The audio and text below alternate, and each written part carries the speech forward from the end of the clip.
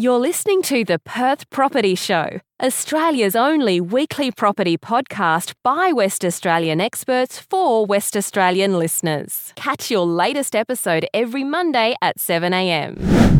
G'day guys, welcome to another week of the Perth Property Show, where our number one experts in all fields of property in Perth come in and help us out with a new topic of interest. I'm Trent Fleskens, your host, and I am super excited about this week's topic. Today we're talking public and private investment in Perth and how that's affecting or will affect values going into the future. To help us out, we've got CBRE's Managing Director of Valuations, Michael Veletta. Thanks for coming in, Mike. Thanks, Trent. Look forward to going through this, particularly with the new airport link. It's an exciting time. It is an exciting time, and we often talk about the eastern suburbs, the benefits that they will have. And let's talk about Forestfield, High Wycombe, Maida Vale, immediately surrounding the airport links. Yeah. I see there's a lot of people in these areas work nearby industrial, light industrial, commercial zones around the airport.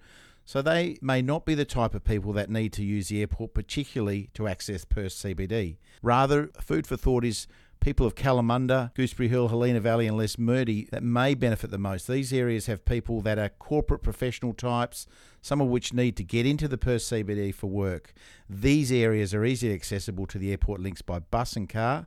So they may be the major big winners in the Eastern Airport link. You know what I'm thinking, Mike? I'm thinking that it's not even about the people that are currently there. It's the people that will come to those areas or consider those areas for the first time, given that now there is a solution to getting, whether it's to work or to the airport. What about all the young FIFO families that never considered Forestfield or High Wycombe, even though the prices are great? Soon enough, they're going to have that opportunity where the guy who's working up, doing a 2-in-1, he can ride his bike to the train station, leave, set and forget, and straight one stop underground, straight to the airport. Excellent opportunities, Trent, and particularly the agents in the eastern suburbs are very excited by it. So too are the owners of properties or reasonable land holdings that could potentially benefit. Many of these property commentators have been just focusing around Forestfield, High Wycombe, Maida Vale as being the main areas. But the airport link may add a lot more employment opportunities as well, which we can't deny. The $1.86 billion Forestfield Airport link is anticipated to deliver a new rail service to the eastern suburbs of Perth with stations at Redcliffe and Forestfield. And I certainly referred some of my thoughts around Sean Wilson, who's one of our senior valuers in the eastern suburbs. They're very positive. There has been some little bit of market movement, but much like I refer back to when the Mandurah rail link was taking shape. Yeah, that's a good example. The perception was that it will rise values, but I think there's other stronger determinants of value rather than just airport or rail links. I think they do sustain value over time. Yep. But at the moment, there's other drivers of value that are becoming a real issue in our market. The good thing about the city of Kalamunda on that side of the airport is that they're preparing for that airport link to come in. They provided for new zoning, allowing your properties, which most of them were never going to be developable. Now you can do a house behind a house, you can do a triplex, you can do apartments. So there's so many opportunities sitting there for investors, developers to get in when they're ready. I'm not seeing a lot of movement in terms of those big developments starting to move, but it is there when the money seems to be there on the pre-feasibilities. They've got, obviously they've invested in the shopping centre again. But if you look at the other side of the airport, as you said, Redcliffe, that opens up Redcliffe and Cloverdale and Belmont directly to, again, that same idea of set and forget. And let's not forget that airport link, it's coming off the Midland line. It's spurring out of Ashfield. So suddenly now, there's another reason, amongst the reasons that are already there, to live in Ashfield, Bassendean, Bayswater. It's not a taxi or an Uber that's $15, $20 to get to the airport anymore. And it's a $3 or $4 train ride. Yeah, it's incredible if you look at the eastern suburbs. And traditionally, and sort of jump to another point that I was actually going to raise, is that we have traditionally gravitated north and south along the freeway routes. And our need to live near the ocean. What we've neglected, and we've got a natural barrier of the hills in the east, where we often haven't built beyond that. But there's some great lifestyle properties within 20 to 30 kilometres of Perth and with easy access. This is going to open all of these properties up to make them much more accessible. As you said, it's generally been the most affordable properties in Perth, once again over time. And let's not forget that is actually one of a long-term project. So it's not as if it's here today, gone tomorrow. It's something that we're going to invest in now and into the future. The next decade, and we'll continue to look at growing values in those eastern corridors. Yeah, you look at Midland, for example, they've got the university that's coming through. You've got the hospital that's been obviously upgraded. And then you add a direct link, saving, half an hour to get to the airport. Game changer. Absolutely, and it may pay to mention the new Kenwick Rail Freight Facility under construction at Wellspool Road in Kenwick. 17 hectares of land acquired by Public Transport Authority. We would not be surprised if there's scope to build a passenger rail facility there.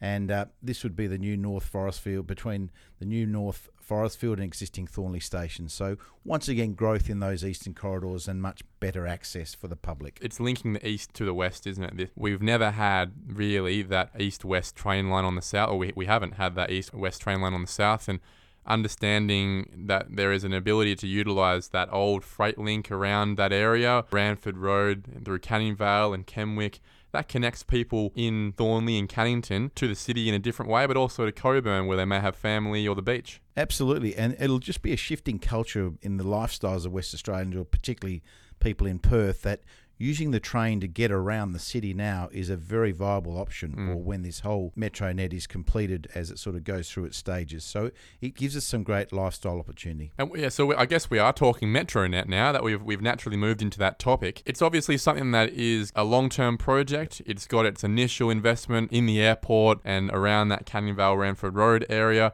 but there are other places that are going to be receiving that benefit over the next 10 years. And that's, I guess, more of a long-term investment idea on the property side. Absolutely. Metronet is the bigger picture project that may take 20 years plus to really see the full benefits. When and how the whole project comes together, it's probably too early to call. Some speculators are probably suggesting that values have continued to roll, have started to rise. We haven't seen that evidence necessarily in terms of the sales that we see through the market. Perceptions doesn't always turn out to be reality. But once again, I utilise the Northern Link and the Mandurah Link. Is that over time it does tend to hold values, but I also reiterate that values in our markets are determined by other factors that are obviously impacting at the time. But access to transport is a great asset to our city. Well, there are people screaming out for it, really. If you look at Ellenbrook, Averley, that area, they were sold the idea that they'd have a train station a decade ago. Yes. And we're still looking at a decade from now until something gets out there, and who knows if that gets pushed back again. But it's at least nice to see that there is a framework now. There is an intention. There is an understanding of how this will be built. And as long as we can start keeping our politicians accountable to when this will be built, you might actually start seeing Ellenbrook being serviced the way it needs to be. Because right now, obviously, it's not. And that's what's having massive impact on price, along with the oversupply of land, obviously. Yes, we've seen the northeast corridor grow up through Brabham all the way through to Ellenbrook and Averley. It definitely is well overdue in terms of a rail link, as you know, as you touched on. Transport routes in terms of roads are getting better constantly. But they're behind, aren't they? You look at Correct. Lord Street. Yes. It takes you half an hour to get down Lord Street in the morning. Yes, yeah, it is. And there is still a large amount of development going on along those sort of corridors, which obviously congestion is the next real problem we have in that space. It's like playing catch-up, isn't it? Yep. Every time that the government has an idea about how to widen a road or add more capacity, 100 more plots of land have been put open to market. The railway line has been a political football for a number of years now, so Metronet will certainly serve to alleviate some of those pains when it eventually does open its doors into Ellenbrook. Alkimos too, I guess. That's a suburb that is going to be massive. It's good to see that investment is already happening. Yes, the train link right out to Alkimos now is a real benefit, along with the extension of the Northern Freeway. Goes for a duration, but once again, they have challenges in terms of land supply, new construction supply, and those things. But for once, it's a great look into the future of our city in terms of as it expands north, particularly through to Alkimos and into Yangship. So we've talked public investment here. That's half of the coin. That's one side of the equation, isn't it? The other side of the coin is private investment. What about shopping centres? That's part of the private investment spectrum. And for me, what we're seeing is a renaissance of the shopping centre lifestyle coming in. We've got about 10 major shopping centres in the Perth metro area that are all decades old, and people have started to stray away from them. And what we've seen, though, is that instead of closing shop, big money is coming in to turn these shopping centres, these skeletons, into big lifestyle attractions. You look at Whitfords and Lakeside Joondalup. They've turned these places into simply shopping venues, and now lifestyle places with cafes and restaurants and bars and places for the kids to play. And I think that's been a great thing to recognise, especially if you're looking for an investment, making a decision about what factors are important. I think the shopping centre thing is going to be big. You look at Innaloo, Karrinyup, the way the Galleria, carousels. Well, the evolution of retail hubs is important, and we've sort of seen a shift in terms of what a shopping centre once was. it now is a lifestyle occasion again. And if we look at Garden City and where Karrinyup sits in terms of what the future developments for those sites are around residential, commercial, retail, lifestyle, a place to go and to do things, that's extremely important. Transport hubs are obviously also do the same, pretty much so. So we have seen a massive shift in terms of how we otherwise view regional shopping centres. And you can see in terms of the development, as you touched on earlier, in terms of retail outlets in the eastern suburbs, a whole host of private investors have injected lots of money in terms of making those spaces much more user-friendly. And it's good to see the local councils, under the direction of the state government, providing for development opportunity strategically close to these hubs. Not just for the sake of it, but because they recognise that density close to these lifestyle areas is actually a good idea, and people are starting to notice it. Planning is an essential part of the evolution of our city. We can certainly knock planning as much as we want, but we need to get it right. In many cases, we only get one shot at it, so we need to make sure the planning from today suits us for the next 30, 40, 50 years. I guess the same, I sort of touch on Metronet. It is a long-term project. It is a project that we obviously needed to have, or we need to have. It's a project to hopefully future-proof the congestion in terms of our streets, our freeways, our suburbs. So in that respect, it's extremely important from just a lifestyle point of view, but also from an investment point of view. It's a great option for private investors to get in there and really inject some life into these transport nodes and hubs. And on that private investment and the planning side, we've been chatting about where that next wave of development and subdivision opportunity is going to be. And I guess there is a reality we need to mention is that not everyone's happy about this. You know, there are some suburbs that are very keen to see gentrification, see private development, money injected into their area, new houses, new types of product, especially in the aging suburbs where you've got downsizers that would like to stay in the area but want something fresh. However, we've spoken about this, Mike. There are suburbs where people, not in my backyard, they don't want change. And that is, the idea of Metronet and whatnot is not something that everyone's happy about.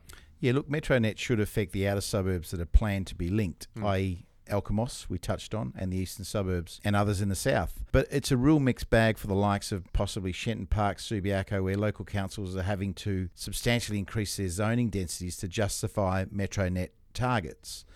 Local buyers do pay premiums for character homes.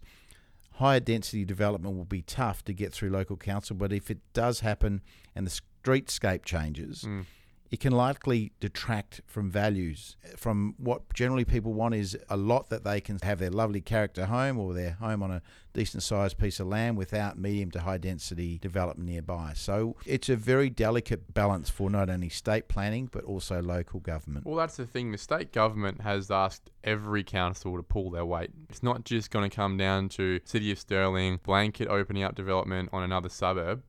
Every suburb in a strategic way has been asked to increase density in areas where it would be of benefit.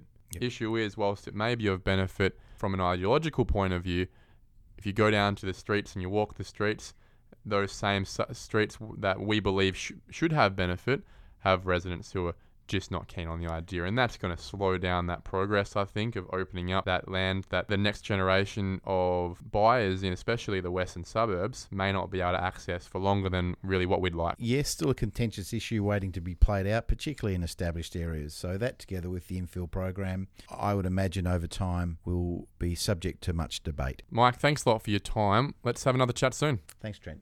Okay, so today's Suburb Spotlight, we're featuring High Wycombe, and who better to help us out with that conversation than Mr. High Wycombe himself, Simon Mills from Centurion. Simon, thanks for coming down. You're welcome. Simon, for me, High Wycombe is one of my favourite suburbs. It's a sleeping giant, and there's a few reasons for that. Firstly being that airport link coming down on Dundas Road.